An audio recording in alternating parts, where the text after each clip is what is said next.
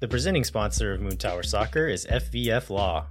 To find out what makes FVF a different kind of injury law firm, you can visit fvf.law. Hello, friends, and thanks for listening to Moon Tower Soccer. This week, we're going to talk about two Austin FC midfielders, one who was already in town but not yet signed, one who was signed but not yet in town. That's Felipe Martins and Johan Valencia. We're also going to do a bunch of listener questions. It was a little bit of a slow news week, and so we put the call out on Twitter, and you all responded. We have probably more questions than we can get to, but we're going to do our best to get through as many as we can. My name's Landon Cottam, and I'm joined, as always, by Mr. Jeremiah Bentley. Hey, everybody, I'm Jeremiah Bentley. And Landon, I want to talk about, we don't talk about our workout routines or fitness regimen or anything like that very often. It's because I don't have one. Yeah, probably for good reason, because they're more or less non-existent. But you've re-entered the world of soccer a little bit, right? So, yes, let's talk about pickup soccer. Yeah, it's pickup soccer about to be organized soccer. So I'm about to play my first ever organized 11v11 full pitch soccer season, and I'm a little bit panicky about it. So when does it start? It starts this coming Saturday. So I'm Nice. playing on a team with Chris Blahausen and Elias Posada, who does a lot of video stuff for Los Verdes. It's a pretty low competition level. We're in the fourth division of a recreational league, so I don't think there's going to be a bunch of killers out there, but we've been playing a bunch of pickup, doing some practicing and trying to get ready for the season. And so if you were watching a Y Scout video of yourself, what would you list as your strengths and weaknesses? And then where, on that, and because we'll get into this, imagine some transfer market chart about where people play on the field, where do you play? Give the Landon Cottam rundown from Landon Cottam. So I went out to Los Verdes pickup a few weeks ago, maybe a month or two ago, and Taylor Rudolph was commenting on my shoes, and he was like, "Oh, you would have those shoes," and I just have some black kangaroo leather Adidas, and I was very proud that I have a strong enough brand that Taylor was like, "Yeah, those are the shoes you would wear." But I want to ask you, what position do you think I would play? I'm going to go with defensive midfielder. I feel like you see the field. I feel like maybe you're not as quick as you were at some point in your life. I feel like you can make plays and distribute, but maybe, not a great finisher or anything like that. How close or not close am I? You're exactly right, Jeremiah. Really? Yeah, that's the spot I like to play the most. On this team, I'll probably end up playing anywhere along the back six, central mid, center back, full back.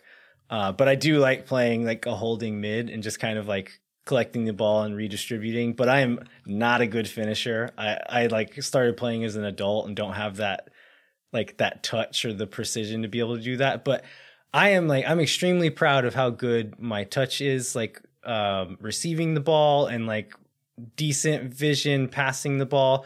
Again, very low bar, but I played other sports my entire life, and starting soccer as an adult was extremely frustrating because of how bad I was at it. But I'm to a level now where I'm holding my own with people who have been playing for a long time. So I'm pretty proud of myself. That's awesome. So I'm do you have a team name? Do you have? I'm assuming I think you don't we're have called you're not sponsored by Carback or anything.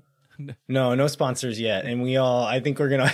I just bought a shirt from Under Armour the other day because they had the right color. But we don't have sponsors but I think we're called Jogo Bonito, I think.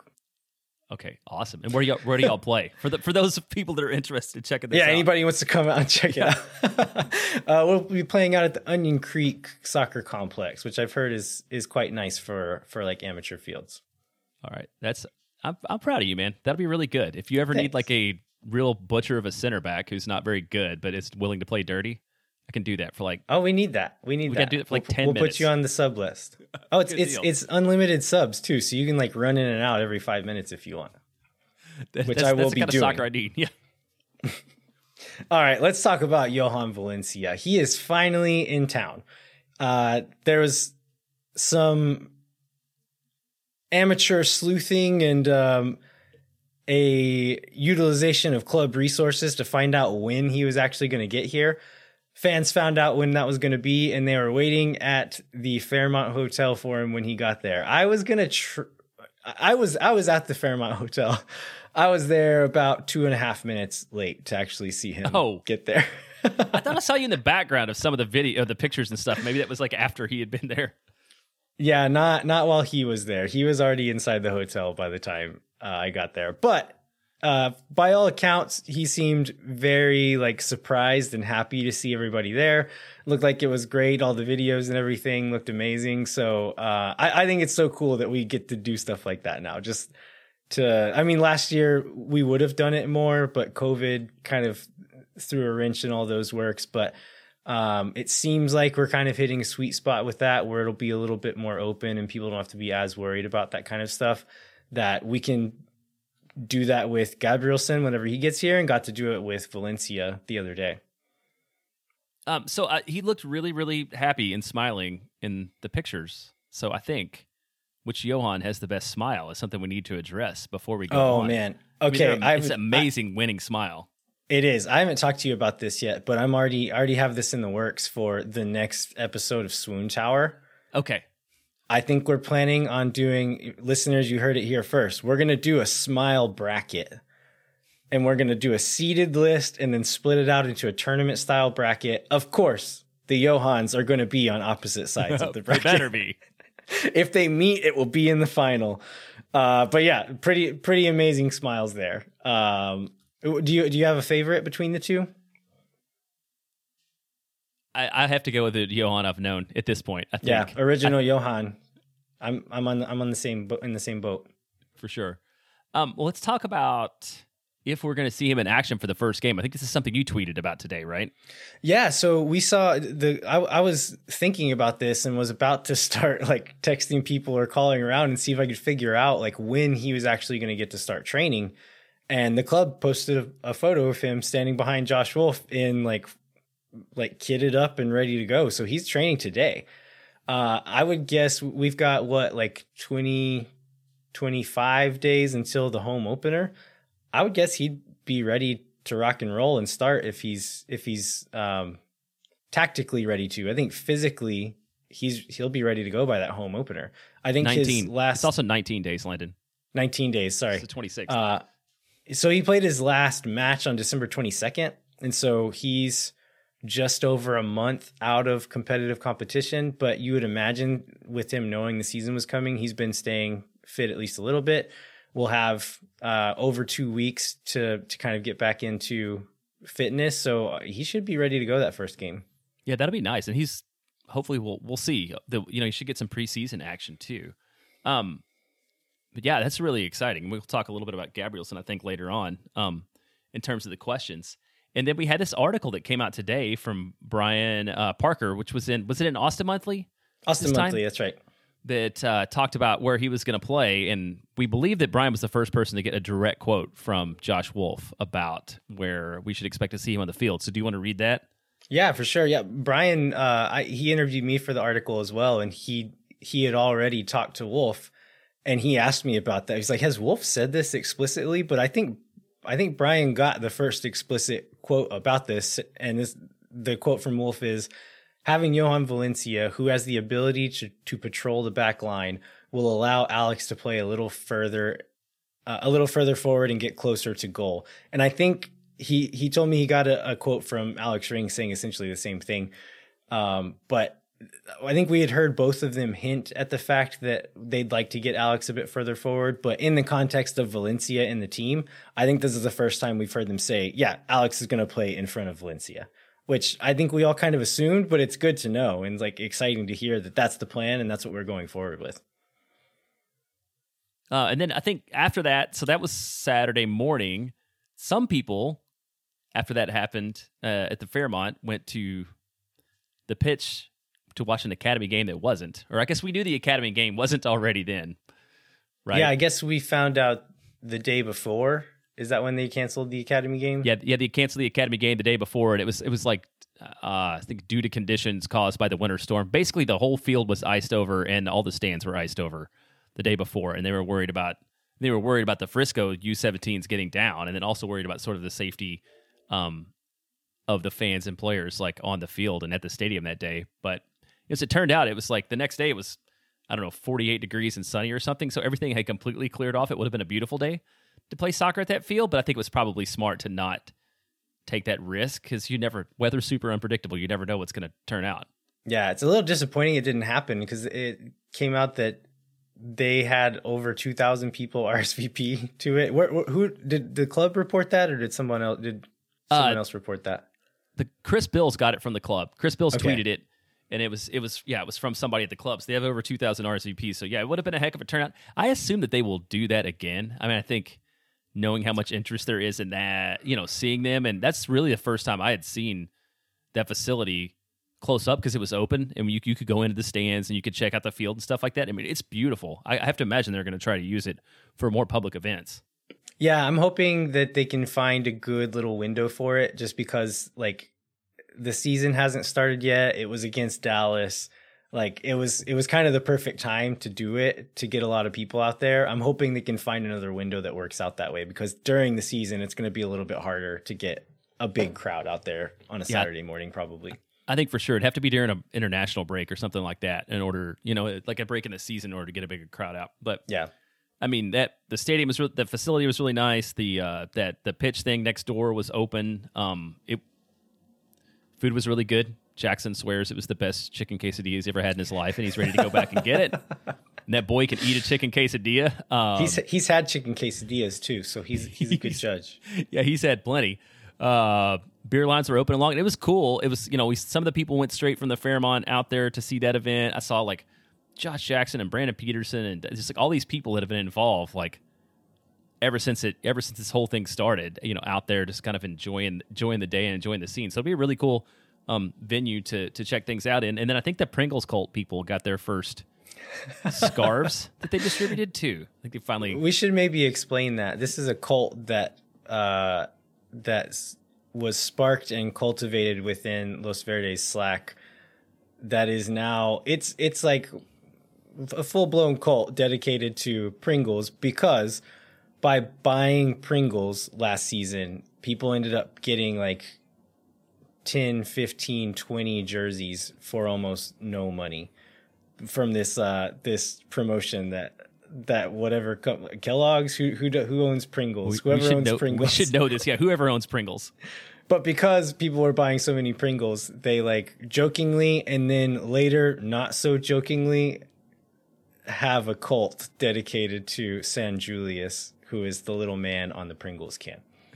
Yeah, it's something I never expected to know anything about, but we know too much about. So yes, Saturday, good day overall. And then some of the people went straight from there because that place is right by where they paint the tifo. So some people had like Valencia, hang out at the pitch, and then go paint tifo in the afternoon. Like it was a full Saturday for some Austin FC fans. I didn't go to the pitch, but I did go paint some tifo that night. Y'all, the tifo for the first game is going to be so cool. I am legally not allowed to say anything about it, but it is very cool, and I can't wait for everybody to see it. All right, let's talk a little bit about Felipe Martins, who I got Mateo Clark of Los Verdes and La Murga speaks Portuguese, and I got him to kind of phonetically spell out how to say this guy's name. And I think the Portuguese pronunciation is more like Felipe, and then the last name is like Martins. I'm going to struggle with that one. I'm not going to lie, but I've heard him actually say his own name, Felipe. He speaks 5 or 6 languages and he's a U.S. citizen now. Has lived in the country for a long time. And so I don't think he's super particular about it. So I'm going to have to decide how I'm going to say his name going forward. I'm going to go with Felipe for now, but he was officially announced. We already knew he was in camp practicing with the team, played in the game, the friendly the other day, scored the only goal in that friendly the other day. We got it official today on Monday that he will be signing for the team. We kind of knew or had the idea that this was going to happen. And I had kind of talked myself into the idea that I was like excited about this. I watched some video of him, which I'll talk about kind of what I saw in that video in a little bit. But part of the news today is that he's going to be on a supplemental roster spot. And I know some of you are asking, like, oh, Landon, why are you talking about this dumb shit again? Like, nobody cares about it. Nobody understands it. But in this league, this stuff is very important. And it's what makes good teams. And so that when you see Seattle Sounders and the Portland Timbers are good every year, it's because they do this stuff right. They get guys like Felipe on supplemental roster spots. Like, this is the stuff they do well. And so that's why I talk about it all the time. I know it's boring and doesn't make sense to most people, but it's important. And so what does this mean? Him being on a supplemental roster spot. It means we're paying him probably like $82,000 a year. He was on, just 2 seasons ago, he was on $500K. He was on $500,000. We're getting him for 82. Again, why should we care how much he makes as long as he's on the field? It means there's a senior roster spot that he's not using that we could use for somebody else. That's why it's important. And so the fact that we could bring somebody in now, sign a trialist, sign somebody else, or wait until the summer and see what spots are needed and bring somebody in then, it just gives us a bit more ceiling to bring in a bigger name with those extra spots. So I thought that was really important. As far as who he is, I think he's going to be fun. I listened to some interviews, read some stuff. He really likes engaging with fans, has a really fun personality, and also he has a reputation in the league for being a guy that like other teams hate playing against. He goes in really hard in tackles, and I saw a couple of those in that preseason friendly the other day. He leaves his studs up every once in a while. He'll do anything to get a competitive advantage, and that can be something like rolling the ball a few forwards on a free kick when the ref's not looking. And then sometimes it involves violence, but he's going to do anything he can to get a competitive advantage, which I think it's great to have a guy like that on your team.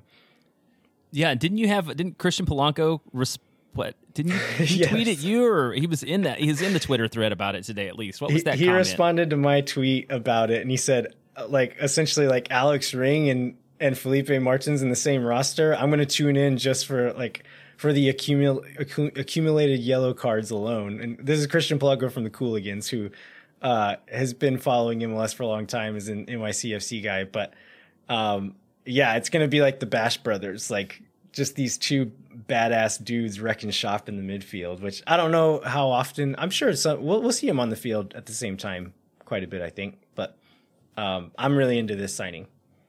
And then the other, when you talked about him like engaging with fans, we, from all accounts, like saw a lot of that even this morning. I feel like there were a bunch of people that either like sent him, like made comments on Instagram or tweeted at. I think it was mostly on Instagram. They like responded to a whole bunch of Austin fans who were excited about him coming to town. So I think he's definitely embracing the community for sure. Yeah. So as far as like what kind of position he's going to play, he's played 6, he's played 8, he's played 10, mostly centrally, but pretty much any of those midfield spots. He's played quite a bit of all of them. I hadn't seen a lot of his play. I knew his reputation is kind of like a hard man, so I was expecting like the destroying aspect of his game, but after watching some film of him, he's a lot classier player than I thought he was going to be. He's pretty good on the ball, distributes the ball well, plays some pretty clever little passes every once in a while. So I think he could play the 6. He's defensively aggressive enough to play in the 6. I think he's also creative enough and like classy enough on the ball that he could play further forward if we needed him to. So I just really like the like flexibility that this gives to our midfield. Yeah, I think it really shows this. Just it's solid and it's deep now, and we're in way better shape than I think we were afraid we were. Even, gosh, remember when we didn't? It's a few weeks ago when we didn't know if Alessi Segura was gonna be back or not. We were trying to figure out where the depth was going to come from. Well, we found it now. Yeah. I feel a lot better. I've felt pretty good about the midfield in general, but and was a little bit sad to see Segura go without seeing him play. But where we are now, like I'm pretty happy with it. Anything else we want to cover on Felipe before we move on? No, I think that covers it. I think he's going to be a good addition, and he's going to slot right in, and it'll. But he did so. Did he play at all last year? I guess it's the one thing, and I haven't seen any concern about it. But didn't he had an ACL injury, right? I think at the end of 1920. He did. He came back at the end of last season and was like fully fit and going. Okay, last season and got to play quite a bit at the end. But this is a guy who's got like, what was it, 280 MLS appearances? Yep. He's now has the most caps on Austin FC's roster, if that tells you anything. Like most MLS appearances on the roster. But this guy was like a big deal back in the day. He was like pretty much Red Bull's one of their better midfielders the year they won Supporter Shield. And so this guy was like a very highly regarded among MLS midfielders for a long time. And he's getting a little bit older, has had some injuries, but he's still got it. And I think he's going to be, I'm excited about it.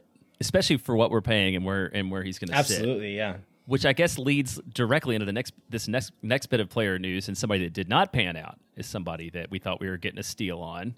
Yeah. So somebody we were paying the exact same amount of money is Kekuta Mane. I've had a couple of conversations asking about like what's Mane going to do? Is he signed with anybody? And talking to Brian Parker the other day, I was like, I wouldn't be surprised if I saw him pop up on a USL roster here in a little. Like he might be holding out for an MLS spot, but I wouldn't be surprised if he popped up on a USL roster. And lo and behold, today, San Antonio FC announced that they signed Kekuta Mane, so he's just going to be right down the road. I'm curious if he just wanted to kind of stay close to his Austin home and not have to stray too far again. But I'm glad for him. I hope he does well. He wasn't up to the level of MLS last season, but I'm hoping he can maybe refine some of that confidence he had in his younger days and do well with San Antonio. Yeah, I mean he could be a productive player in USL, and he's not that old in the scheme of things, right? I mean, is there 26, 27? He's young, yeah. So he could still kind of get things right in USL and maybe have another run as a productive player in MLS somewhere. Yeah, all the best, Kekuta. Another little bit of Austin FC adjacent news is Q2 announced also today. A lot of news today. A pretty heavy news day for a week that we thought was going to be news light. But hosting two Liga MX teams, Club America and Rayados, are going to play at Q2 March 26th at 7:30 p.m. These are not included with season tickets because they want to make some money off of it. Austin FC's not playing in it, but that should be, I imagine that'll get a lot of folks in Austin excited, right? Like these are two, for those who don't know, these clubs are huge. Yeah. Two of Mexico's biggest. Like Club America is like probably the biggest, like as far as fan base and history goes, the biggest club in Mexico. Rayados is like up there, top 3 or 4 probably, as far as just like the money spent and what their roster looks like. Big teams, so that'll be really exciting. Some more exciting news, which I think we've like gathered adjacently, but the club hasn't outright said, is that the new away kit will be released on February 15th. Yeah, and in very Austin FC fashion, they made a video that was really cool. It was all black and white. Had Stephanie Prado Dempsey, elementary school teacher by day, and Capo by night, talking about sort of the future of Austin, building the future and the future of Austin FC. And at the end of that, it talked about the jersey, or just had the date that the jersey was coming out on the 15th.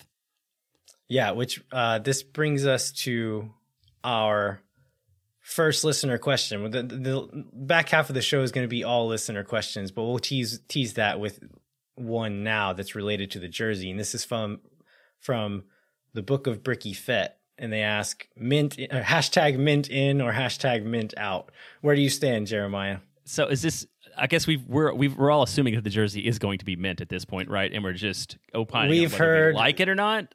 Neither. Yeah, I guess so. Like neither of us have seen it, but we've heard so much, and like we know it's going to be mint, but I guess just the concept of mint. Are you into it or no?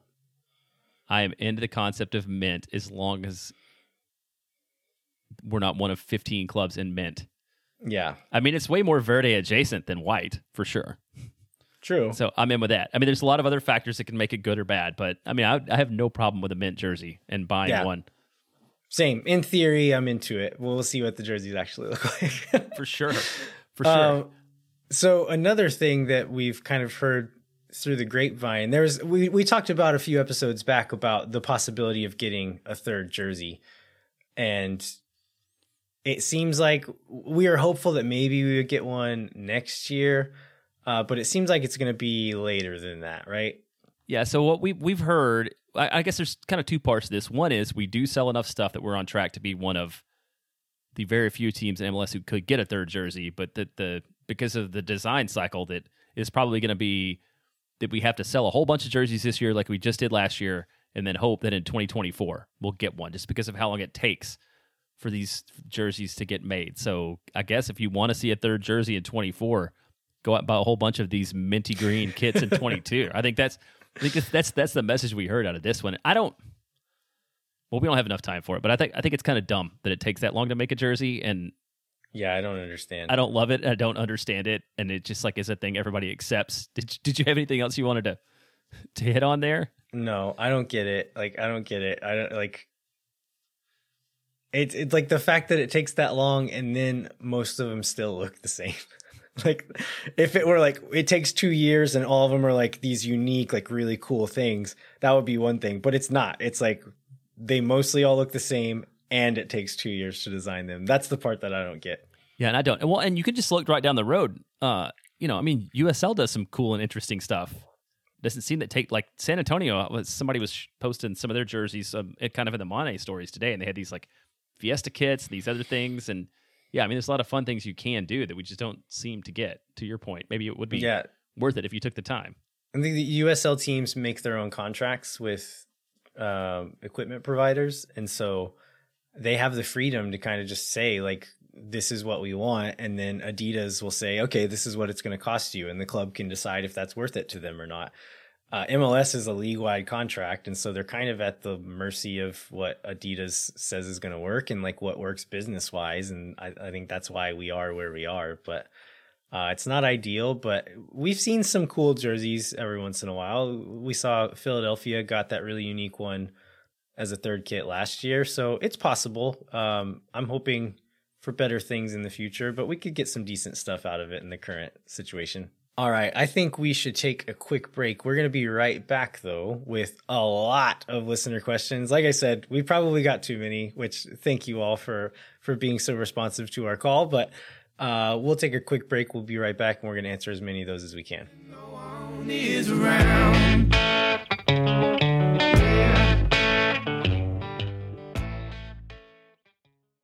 Moontower Soccer is brought to you by our friends at FVF Law, the official injury lawyers of Austin FC. FVF is a different kind of personal injury law firm dedicated to community, transparency, and client education. Jeremiah was driving down I-35 the other day to go to the Tifo painting thing, and there's a big FVF billboard right off the side of the road there, and it's got this big like hawk falcon shape on it. It's really cool, which reminded me of the video they told us about, which I can't say anything about, but it made me even more excited to see that video that they're going to play at Q2, that first game. Yeah, that's really cool. And there's a billboard that's close to our house too, and I appreciate that it's Austin FC stuff and not angry guy standing next to a wrecked semi-truck.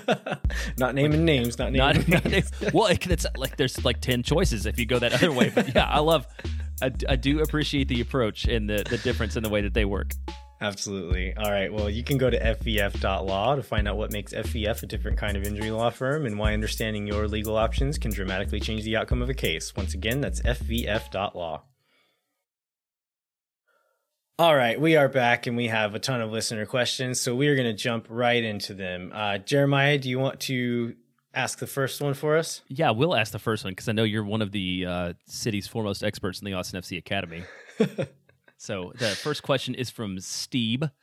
Austin FC talks about the academy a lot, more than I see other teams doing so. Do you think our ownership intends to copy basically the Frisco model, or FC Dallas model? Because I noticed all the FC Dallas references all say Frisco on Twitter, by the way. But do you feel like, given the talent in our region, do you think that Austin FC is looking to model that same kind of approach? Not entirely, I don't think. I don't know that Austin will ever be able to replicate FC Dallas's system entirely just because of where they are. The Dallas Fort Worth Metroplex has a lot more people to begin with than Austin does. Also, where FC Dallas is up in Frisco, they're right in the middle of a bunch of like pretty wealthy suburbs, which tend to be hotbeds for soccer talent anyway. And so what FC Dallas does, they're kind of playing a numbers game. Like they have a huge academy system. Like they own all these other little like leagues and teams, not just within their main academy system, but they have this huge like network of routes that kind of go into other places, and they draw from all of that, which is part of the reason why they're so successful. The other part is putting resources into it, really good coaching, a lot of resources, which I think that part of it, Austin is going to try to replicate, like treating it like a real thing and actually putting a lot of intention and resources into it. So because of just kind of population, I don't know that we'll be able to do the exact same thing, but I do think Austin seems to have a real focus on the methodology of the academy, and they really want to turn out players who play a certain kind of soccer. And so like I said, I don't know that we'll ever have as many players. Like FC Dallas had how many players on the national team the other day? Like it's like a third of the team at times. Yeah. And so I don't know that we're ever going to see that, but I think we could see like the guys who do come out, they're going to play a certain style, and you're going to say like, okay, this is an Austin kid, so you know he can do this and this and this. So I think that could be something to look out for. Yeah, and the other part of that for us is having been out at the performance centers, like the physical space, right? And just the building and sort of the commitment that the club has to spending in that area is really strong. And it was cool to see like the academy kids and like the first team players being somewhat nearby each other too with our training, which is going to be really motivating, which I know was something that they were kind of planning on as part of the model. And then hopefully we don't get these sell-dip players as soon as they become useful part of the model. Yeah. Or at least not to that level. All right. Next question comes from Cesar Murillo. And his question is, do you think we'll sign a player now to fill that international spot or wait and use it in the middle of the season? So we talked about Martins being on a supplemental spot. That leaves us with 2 senior roster spots. We also have an international roster spot available that we don't know what we're going to do with. So it seems to me like it's a little bit late in the game now to use it. Also, maybe a little late in the game now to sell it. Do you think that we could see it being used before the season starts? I don't think that we see it used before the season starts. I mean, I think this is differently from last year where Claudio was very explicit about saying with that final designated player spot that we were going to wait until the middle of the season and see what happens, and then we would adjust based upon how people perform. I mean, I feel like that would be the smart play with this senior roster spot and an international spot, is to just have something in the bank whenever we get to the June timeframe to see what we know most need. But we haven't, like, that's just speculation, right? We haven't heard that. That's what I would do with that spot if it was up to me. Yeah, I think that's fair. And like it's a good, like, patient move by Claudio. And I know you expressed a little bit of like annoyance with the patience that the club shows sometimes, which I think is fair enough. Like, it is annoying, but you know what team isn't patient and has never been patient, Jeremiah? Are we talking about FC Cincinnati? It's FC Cincinnati. Okay. Yeah. And so just think, like, we're not just throwing a bunch of money at stuff that we hope works. We're kind of building this out systematically, which is like frustrating now, but hopefully will pay off in the not so distant future. Okay, I'm willing to be patient for that for a little bit longer, but I'll just leave it at that. And speaking of a guy that we brought in, this is a question I think is on a lot of people's minds. What is the latest time that Gabrielson can arrive and start immediately? And the second part of this question is, did Valencia arrive soon enough? Which I think we addressed that. But on the Gabrielson point, how far off are we? I feel like the clock is ticking on that one. Yeah, and this was from Kevin Trahan, by the way. Oh, yeah.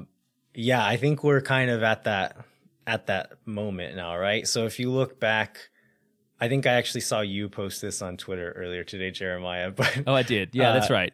Driussi was out of, like, he had played his last match about 3 months before his first match for Austin, and he didn't play, like, he came in like at the end of that game. Yeah, he played 29 Dallas, right? minutes. Yeah. And that was about 10 days after he came in.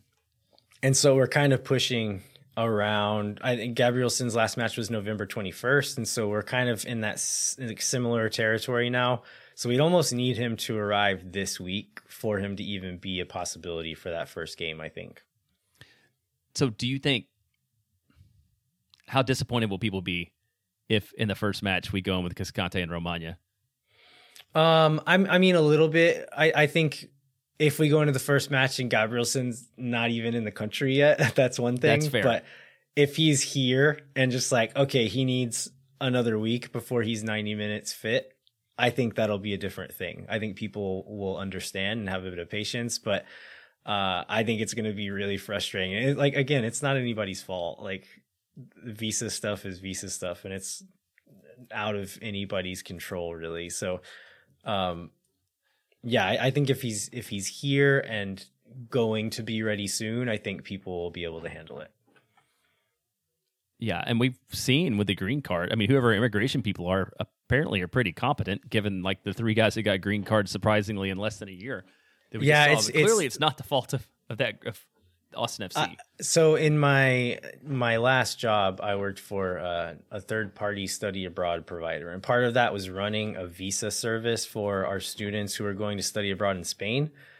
And I can speak from firsthand experience that a lot of like the headaches of that is the offices of the, it's like I was working with Spanish consulates here in the United States.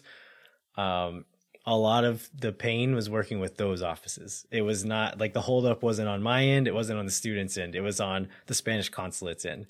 And so you're relying on government entities, either the US's, who are particularly annoying if you're trying to get into our country, or other countries who can be like bogged down with like crazy bureaucracy or being understaffed or whatever it is. And so there's a lot that can get thrown into that. So whenever I see people criticizing Austin FC for not getting visas done quick enough, like, no, you have no idea. You've never done it. Yeah. That's a good point. So let's go to let's see. We've got 3 questions here from our friend Harry from San Antonio. Our favorite non-Austin FC fan, Harry. Our favorite. Yeah, and he's found some easy piece to be okay with. I mean, he listens to the show, and I think maybe he likes the players, he likes the fans. So, number 1 question, as a podcast, anything new that you're planning for this season?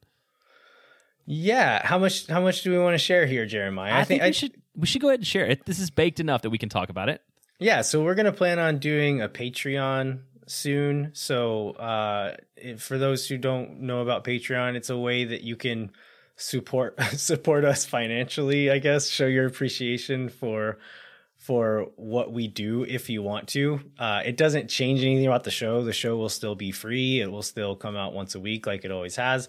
But if you want to, you can essentially give a donation to the show, and there will be various levels, and we're working on kind of what the rewards for those levels will be. But if you give this much, we'll give you a prize for it, essentially. So we're kind of working on finalizing that right now.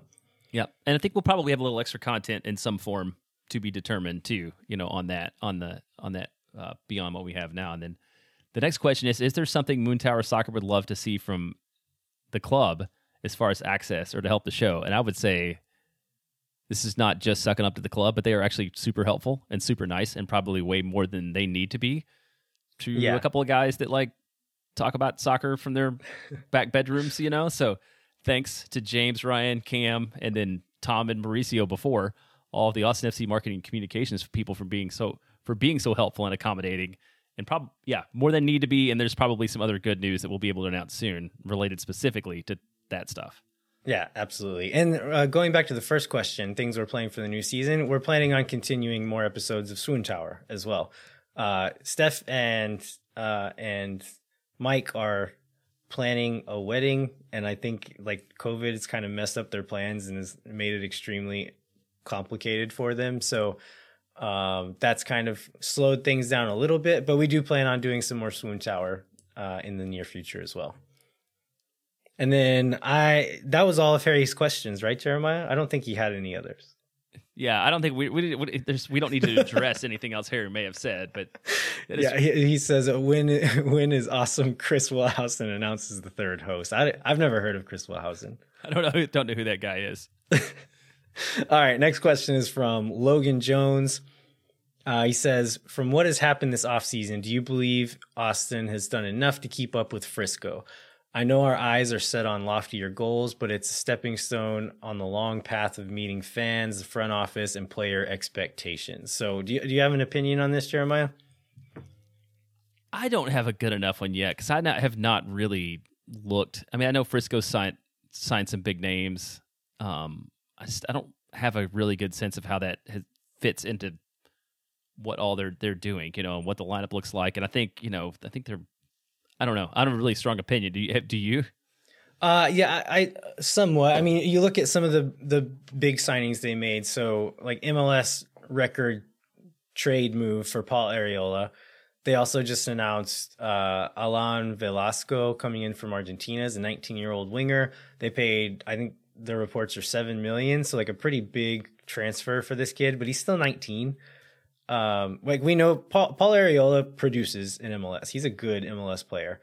It looks like Jesus Ferreira is probably going to fill in the Pepe-sized hole at the 9, and they'll have Franco Jara behind him. Paxton Pomykal, if he's healthy, will probably slide in the midfield. So I think those kind of front four, those four most attacking players, are going to be good. But I think the rest of their midfield is like not necessarily improved. They lost a couple of guys, and the guys they still have, I think, are pretty good, but like aren't super high level MLS guys. And then their back line was not very good last year, although they have some really good players. But they brought in Nanu, who's playing for Porto last year, as the right back, and then I think Tafari is kind of their like Romagna, like this young upcoming guy that they're like, oh, he got better last year, and if he continues to get better, our backline might be okay. But that's not guaranteed. Martinez, I think he's Spanish, was another center back that kind of didn't really pan out last year. Matt Hedges kind of had an off season.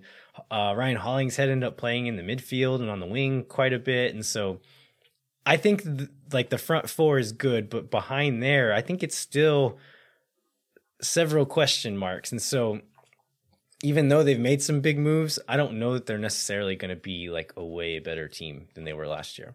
I mean, and we've got unknown coaching right position there too. And something as Austin FC fans, we should be very familiar with the challenges, of having a new coach. So yeah, they're so unpredictable and hard to tell. I mean, I feel like that's, it's not just them. It's like half the West or 2/3 of the West probably. It's just they could be anywhere between like 5th and 14th, and I feel like they're definitely in that group of teams. Yeah, definitely. All right, let's move on to the next one. This is another Logan Bartlett, with the expectation being playoffs and 50 goals. Do you remember where that was? It was like some interview with Danny Pereira that they said that the goal was to score 50 goals this year. I don't remember what that was from. I like that goal because that would be quite a bit of an increase. But no, I don't remember seeing that one. I'm sorry for whoever made that video. But yeah, Danny Pereira said somewhere that the team's goal is to score 50 goals this year. And so Logan continues, which are our most important games this season? Make or break must get points matchups. So the Texas teams are going to be big ones, right? Like we ended up some of the worst teams in the league last year. And so we need to win those games, not just from a Texas pride standpoint, but from a table standpoint. Like we need to beat those teams. Is there any other teams that you have in mind that? I mean, I would put San Jose and I mean, RSL had a good playoff run, but I would put them in that same category too, especially at home. I mean, I think it's going to come down to winning all your winnable games at home and being somewhat decent on the road. Yeah, I think that's right. Like it's not necessarily certain teams, but I think we need to win most of the games we're supposed to, and then at least get some results on the road. And that's what it's going to come down to. As far as the goals thing, though, so with that a goal of 50 goals, I was looking into that a little bit. So we had 35 goals last year, which was the worst in MLS, which I didn't quite remember, but not great. So if we assume just like goal totals are similar to last year, if the current players kind of do what they did last year, Driussi had he had 5 goals in 17 games. And so let's just say conservatively, let's say Driussi scores 10. So that's +5 from last year. Let's say we get 10 combined from all of our strikers. That's +8 from last year. That means just 2 more from like anybody on the team gets us to those 50. So I think that's an entirely obtainable goal. Do you feel the same, or am I being too optimistic there? No, I think Driussi's is basically do the same thing over a full season. Like it was 5 out of 17 is 10 out of 34, right? And I have quite a bit of confidence that he can do at least 10, if not more than that, if he's healthy all year. No, that seems very doable. I mean, the strikers were historically bad last year. You'd have to think Cecilio has maybe another goal or 2 in him. And then what would Ring have, like 4? I mean, there's plenty of potential for Ring had 4. Dominguez and Fagundes both had 7. And so you would think like maybe not exactly 7, but not far from that. And then you could just like averaging it out with other people getting a bit more. Yeah, with Ring a bit further forward, you'd think maybe he'd get at least that many again, if not a couple more. So I think it's doable. Hopefully we're not being 50 seems very doable. It's fine. It's like this. Nobody's going to remember that this prediction is completely off. And it's not like we do these things and then put them on the internet to live forever. Oh, I like this next question. I want to take the next question if you're ready. Go for it. Okay. Well, this is from Kawhisenberg.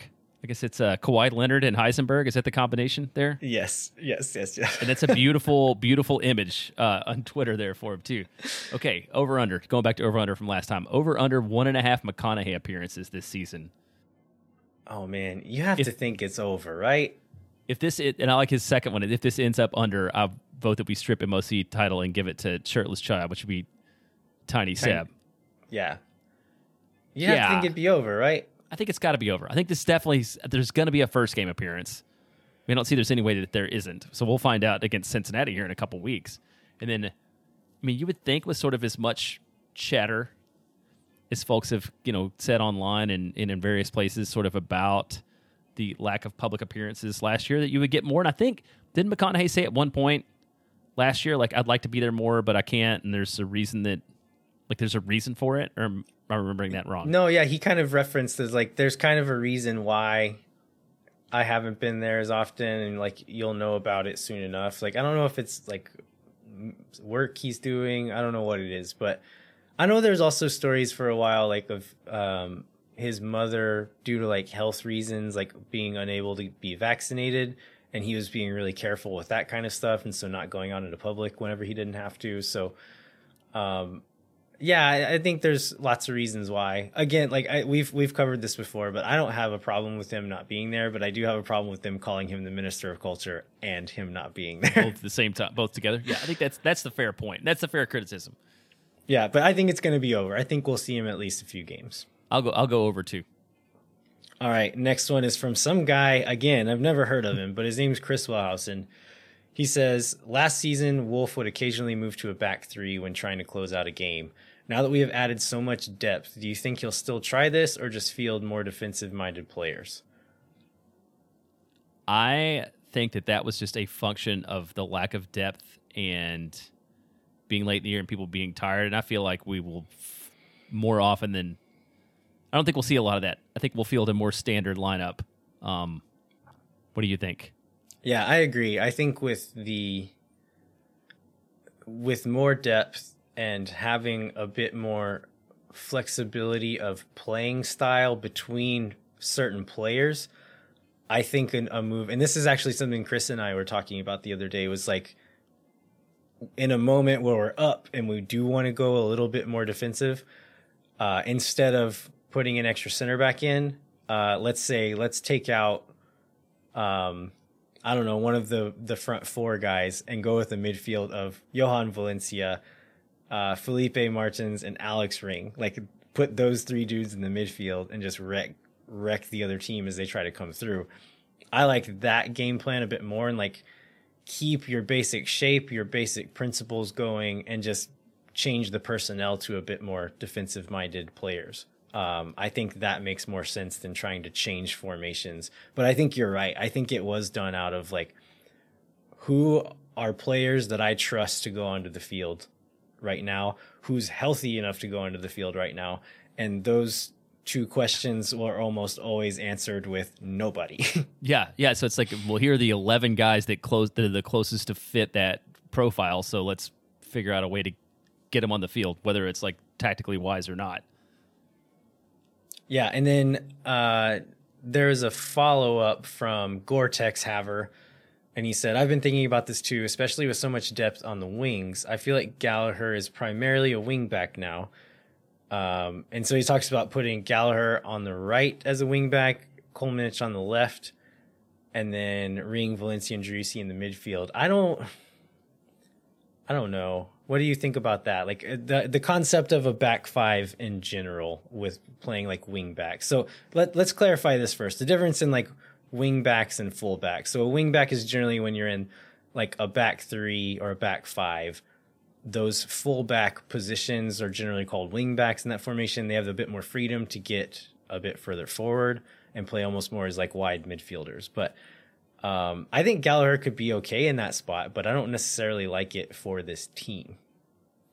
Yeah, I don't like it. I don't like it for the way that this team's built, and there's no Nick Lima, right? Where you gonna, or is he part of your back three in this Yeah, situation? that's the question. That's the question. Like, it doesn't feel like it fits the personnel, I guess, that we have. Is what I think.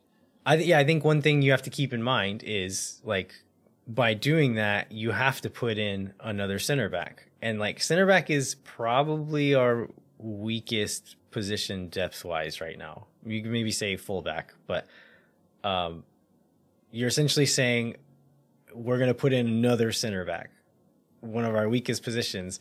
And so you're taking off one of your stronger positions to make room for one more of your weaker position, which I don't like that idea in general. I think Nick Lima could do okay in a back three if he did it a lot, but he hasn't done it a lot. So if we were going to like say like he's going to be Cesar Azpilicueta and like this is what you do now and just like turn him into that player, fine. I think Nick Lima would be quite good at that. But just like throwing it on a whim and like not really putting that much training or thought into it, I really don't like it. So I would prefer not to do a back five this year unless they're kind of committing to doing a back five this year and like really going all in on it.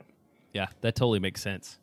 Do you want to go? Let's go into the midfield. This is from Dave Smith. Who gets more yellow cards? Ring, Martins, or Valencia? All are super aggressive midfielders. Beast mode begins. I think it's a very good. It's a very good question. That's a tough one, Dave. I don't think it'll be Martins because I don't think he's going to get the same amount of minutes that the other guys get, and I think they're probably all going to pick yellow cards up at about the same rate. That's the only reason I'm not picking Martins. I'm looking at total yellow cards last year. Danny Pereira led us with 7. Alex Ring had 6. So Felipe Martins has averaged about 5 per season since he's been in MLS. But these are years when he was like starting 33 games a year or whatever. I'm still going to go. Oh, it's between Ring and Valencia. I'm going to say Ring still. Okay, I'll go the other way then. I'll go with Valencia. I think is with him sitting back and sort of being the one that's going to be more on cleanup duty that he'll end up picking up more yellow cards. I think that'll be a good sign for this team if Johan Valencia has the most yellow cards. I think that's a good thing. We need someone back there who, if we're going to play with the ball, right? We're going to play possession. So if we lose it, we need other teams to understand that like this guy is going to wreck you if you're in transition in his midfield. And I think it's a good thing if he has the most. Next one is from Tyler Reed. He says, Poch looks like he's really successful at River Plate. And recent quote said that if you can't get him to play well, you don't know football. Thoughts on how this reflects on Wolf, or is it more of a fit thing? So I'd like to challenge really successful so far. He's played 4 games, preseason games. But yeah, he has looked good though. So what are your thoughts on this one, Jeremiah? Oh, We've kind of covered it before, yeah, I think right? we've covered it. I feel like it's fit. Did you read the quote that he's talking about? Yeah, and I don't know if we need to name him. It's someone who I would... Who was also quoting somebody else. It wasn't an original quote. Oh, was it not? Okay. Yeah. Yeah, it was a quote from somebody quoting somebody that basically said, I don't know who who his coach was in the MLS, but clearly they don't know soccer or something about that. Something like that. Yeah. No, and I think it's a little column A, a little column B. Like, Wolf has a very specific thing that he wants out of his players. You could question his competence to be flexible with that around players, but also it's a specific system. Players need to be flexible to that as well. So, yeah, I think it's a little column A, a little column B. Maybe we'll have different opinions on that a year from now, but yeah, I don't know that you can say it's all Wolf's fault. It's all Pochettino's fault. I think it's a little bit of all of that and the system combined that made it just a situation that wasn't going to get better. Yeah, and I think for 2022, both Pochettino and Austin FC are better off for the moves that have been made. Yeah. And that he's not here and grumpy, and that we do have the flexibility that to be able to make the moves that we've made. So I feel like it was the best thing all the way around, at least for this team and that player and the way we're configured in this season. Yeah. And again, let's have a good season, sell him, spend that allocation money on somebody else. All right. Next one is from Zach Lyons. He says, are there lessons from the USMNT's 3-0 win in Minnesota that Wolf, as a protege of Greg Berhalter, could use for our squad going forward? No. What did somebody say? Sign Weston McKennie. Play Weston McKennie. He's been like on fire, but like I don't like Honduras is just not very good. Is part of it. Weston McKennie is amazing. Is part of it. So like I think there's a lot of criticism of Berhalter's playing style and how it might fit with a national team, which I think is fair. But I think this is a thing that happens a lot, is like conflating complaints about the national team with complaints about MLS. People give Gyasi Zardes a lot of stick because they're fans of the U.S. national team, but forget that like Gyasi Zardes is one of the best strikers that's ever played in MLS. And like, if you're an MLS team, you should like jump at the opportunity to have Gyasi Zardes on your team. The same with Greg Berhalter as a coach. Like, as much as you think like his style may not fit with the national team, he was a successful coach in MLS and with teams that played some really nice soccer and probably punched above their weight as far as like spending goes whenever he was there. So yeah, as much as if you're not a fan of Greg Berhalter for the national team, I think it would be a little bit unfair to say he was not a good MLS coach, because he absolutely was. And I think that system can work really well in MLS. Yeah, to that point, the reason I believe this to be true, the reason that people talk about that system not working for the national team is because you just don't have the time together. Right. You don't have the practice minutes because you're flying guys in and you've got like 2 days of practice, and it's just a system that takes a lot of precision, and takes a lot of time, and it takes a lot of coaching time and like practice time and stuff like that. And all the things that you do have the ability to do at the MLS level and at Austin FC that maybe don't work for a national team. And it is still an ambitious thing to do on the MLS level, because I think another argument about like the positional play system is that you need really good players to be able to pull it off. And I think that's the thing that Berhalter did well, is like he had Pipa Higuain as playing that 10 spot. I think Austin was kind of missing that a lot of last season, but Driussi can be that kind of player. And so I think just with a little bit of time to gel, a little more time in the system, getting a few more of the right pieces in, that it can work here in Austin. And like Wolf's system is not inherently bad. He's not executing it to what he wants it to be and what the team should be, but that doesn't mean that it can't be that way. because we've seen it work in this league before in the not so distant past. Yeah, well, let's go on to the next question. So Marcelo Tesson gives us a hard time for not saying Reaper, which we didn't say again. And the other person who gives us a hard time about pronouncing things right is going to be Arias, right? Silva? I've never said his name wrong on this show. I don't know. He wants us to say his name right. I think I got it right. It might be because I've never said his name on this show. Okay. That's fair. So I'm gonna go with his question, and he was gonna let us know or if I was wrong about it. But so I know the playoffs are the benchmark that everyone's expecting or wanting this year. How many points per game after the first 10 would be a good indicator that we're doing better? Do we need to be a little bit higher from the 0.91 a game from last year, or much higher? Oh, I remember last year, we started all these matches on the road, and then we had this belief that, if we just average a point a game on the road, we're going to come home, we're going to have a bunch of home games, and things are going to be fine, which obviously did not turn out to be true. So I would say we need to be off to a better start than that this year, given the balance of home and road games this season.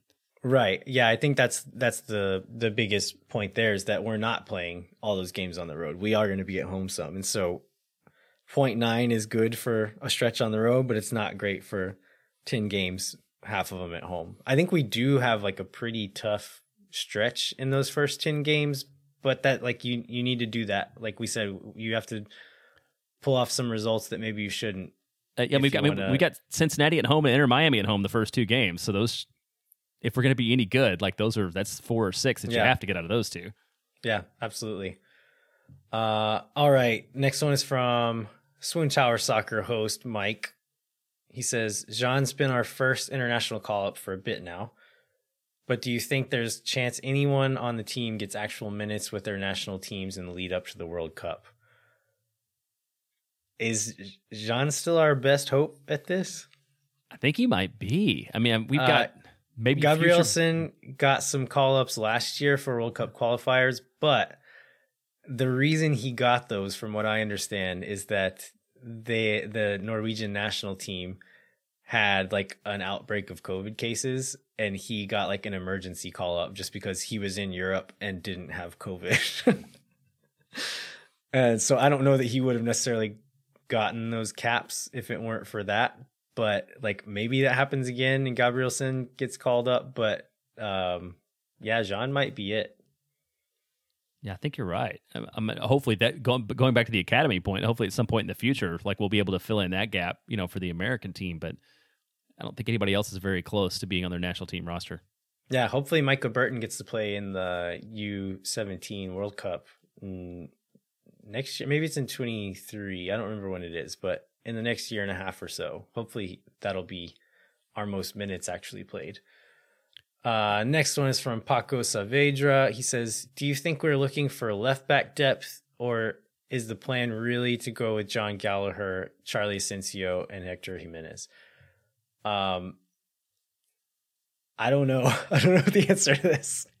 Well, I think this is where, to the question about using the international spot, like if I was going to use it right now, I feel like it would be shoring up a fullback. And I just don't know if there's like that person to fill that, role now. I don't even know if you even need to use an international spot to get somebody to do that, but I feel like this is that's sort of the thinnest spot that we have in the roster right now. You look at the total depth chart, like it's a little bit scary, especially if somebody gets hurt. Yeah. I would like again, we don't know, like having Gallagher as a second string depth at fullback still makes me nervous. We do have some flexibility. Jimenez and Lima can both play on both sides, but I don't know that that's necessarily a good thing for a back line if one of them is playing on a weaker side than what they need to be. I would prefer they sign someone else at that spot. Maybe Charlie Asensio is that guy. Like maybe he looks good enough in preseason that he can be depth on that side, but if he is, great. If he's not, I want them to get someone else. I don't want them to not sign Charlie Asensio and then also not sign a different left back. Right. Let's go to Troy Bjork, I believe. It's in. So if you look at his handle, the beer key, I'm going to assume his Troy last Bierke. Name is pronounced Bierke.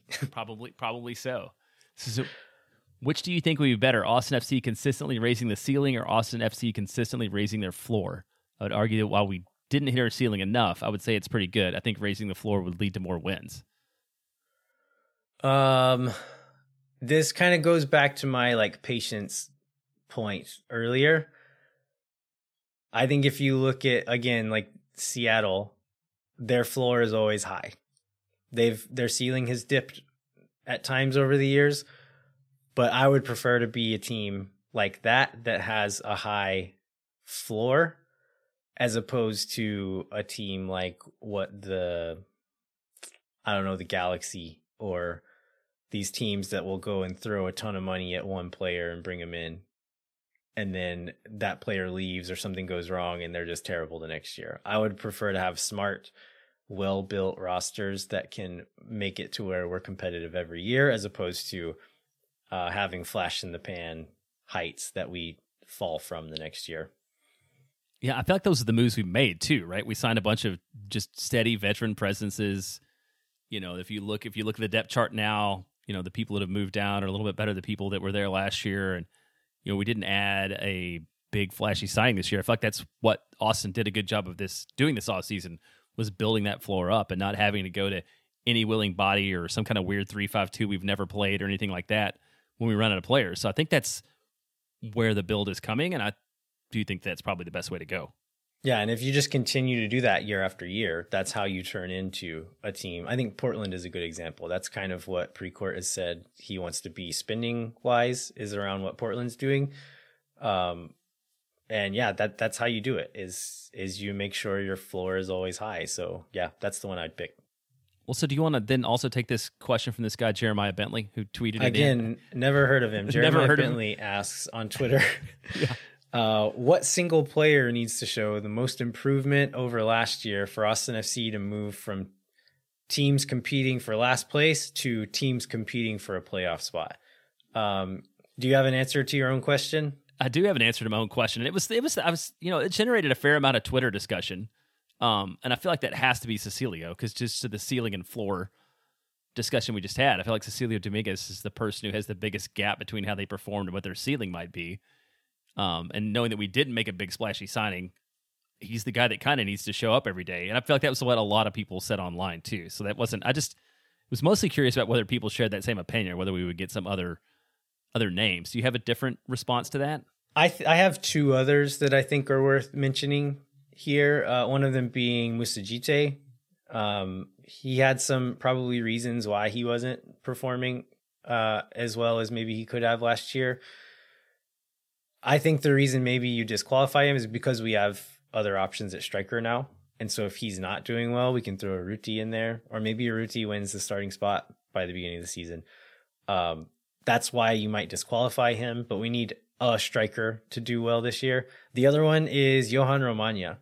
If the back line is going to look like what I expect it to, he is the starter that he did improve last year, but needs to improve more for us to be to not be like the weak link on the team, essentially. And we're going to need him to start, if not most games, a lot of games. So I think he could fit into that conversation as well, of a player that we need to improve a lot in order for this team to be better. Yeah, I think those are both good points. I was trying to find some way to ask about a specific position, but it was going to be like a 700 character tweet. It was going to be like which player or individual position. To your point, like the strikers have to be better, right? We have to get more out of that position. But then I just decided to leave it at player to make it more straightforward. All right. I think that is all we have time for, Jeremiah. We would like to remind you to rate, review, and subscribe wherever you get your podcasts. Also, like, tell a friend. Like, I think that's how we've grown the most, is people finding us on social media through supporters groups, and also just people telling people about it. So tell a friend, tell your mom. I know we have some moms who listen. I think my mom listens every once in a while. But yeah, that would greatly help us if you just like let people know. If you know people who are into Austin FC, into soccer, tell them about the show. We'd also encourage you to go to the Striker Texas website. Jeremiah, what can folks look out for on that this week? I would say this week and for future weeks, the Know Your Enemy Striker Texas previews of all 25 other MLS teams are pretty good, especially for people who haven't spent it like me. Well, basically spent 2 years following MLS. Like once I knew Austin had a team and the first year in the league, so it's a good way to get a good overview of the leagues. They're working from I think last to first in each conference, and they've done 9 so far. And so I expect throughout the rest of the preseason those will be rolling out. But there's a really good overview of sort of what to expect out of various MLS clubs. We maybe should have teased this earlier in the show, but can we say who our guest is going to be next week? Oh, I think we should. Yeah. Yeah, it's going to be one Bradley Stuver. You may have heard of him, but we're going to do that interview later this week, and he'll be on the show next week. So we're excited about that. Can't wait for you guys to hear it. But we will be back in 1 week with another episode of Moon Tower Soccer. Until then, I'm Landon Cottom. I'm Jeremiah Bentley. We'll catch you next time. When no one is around.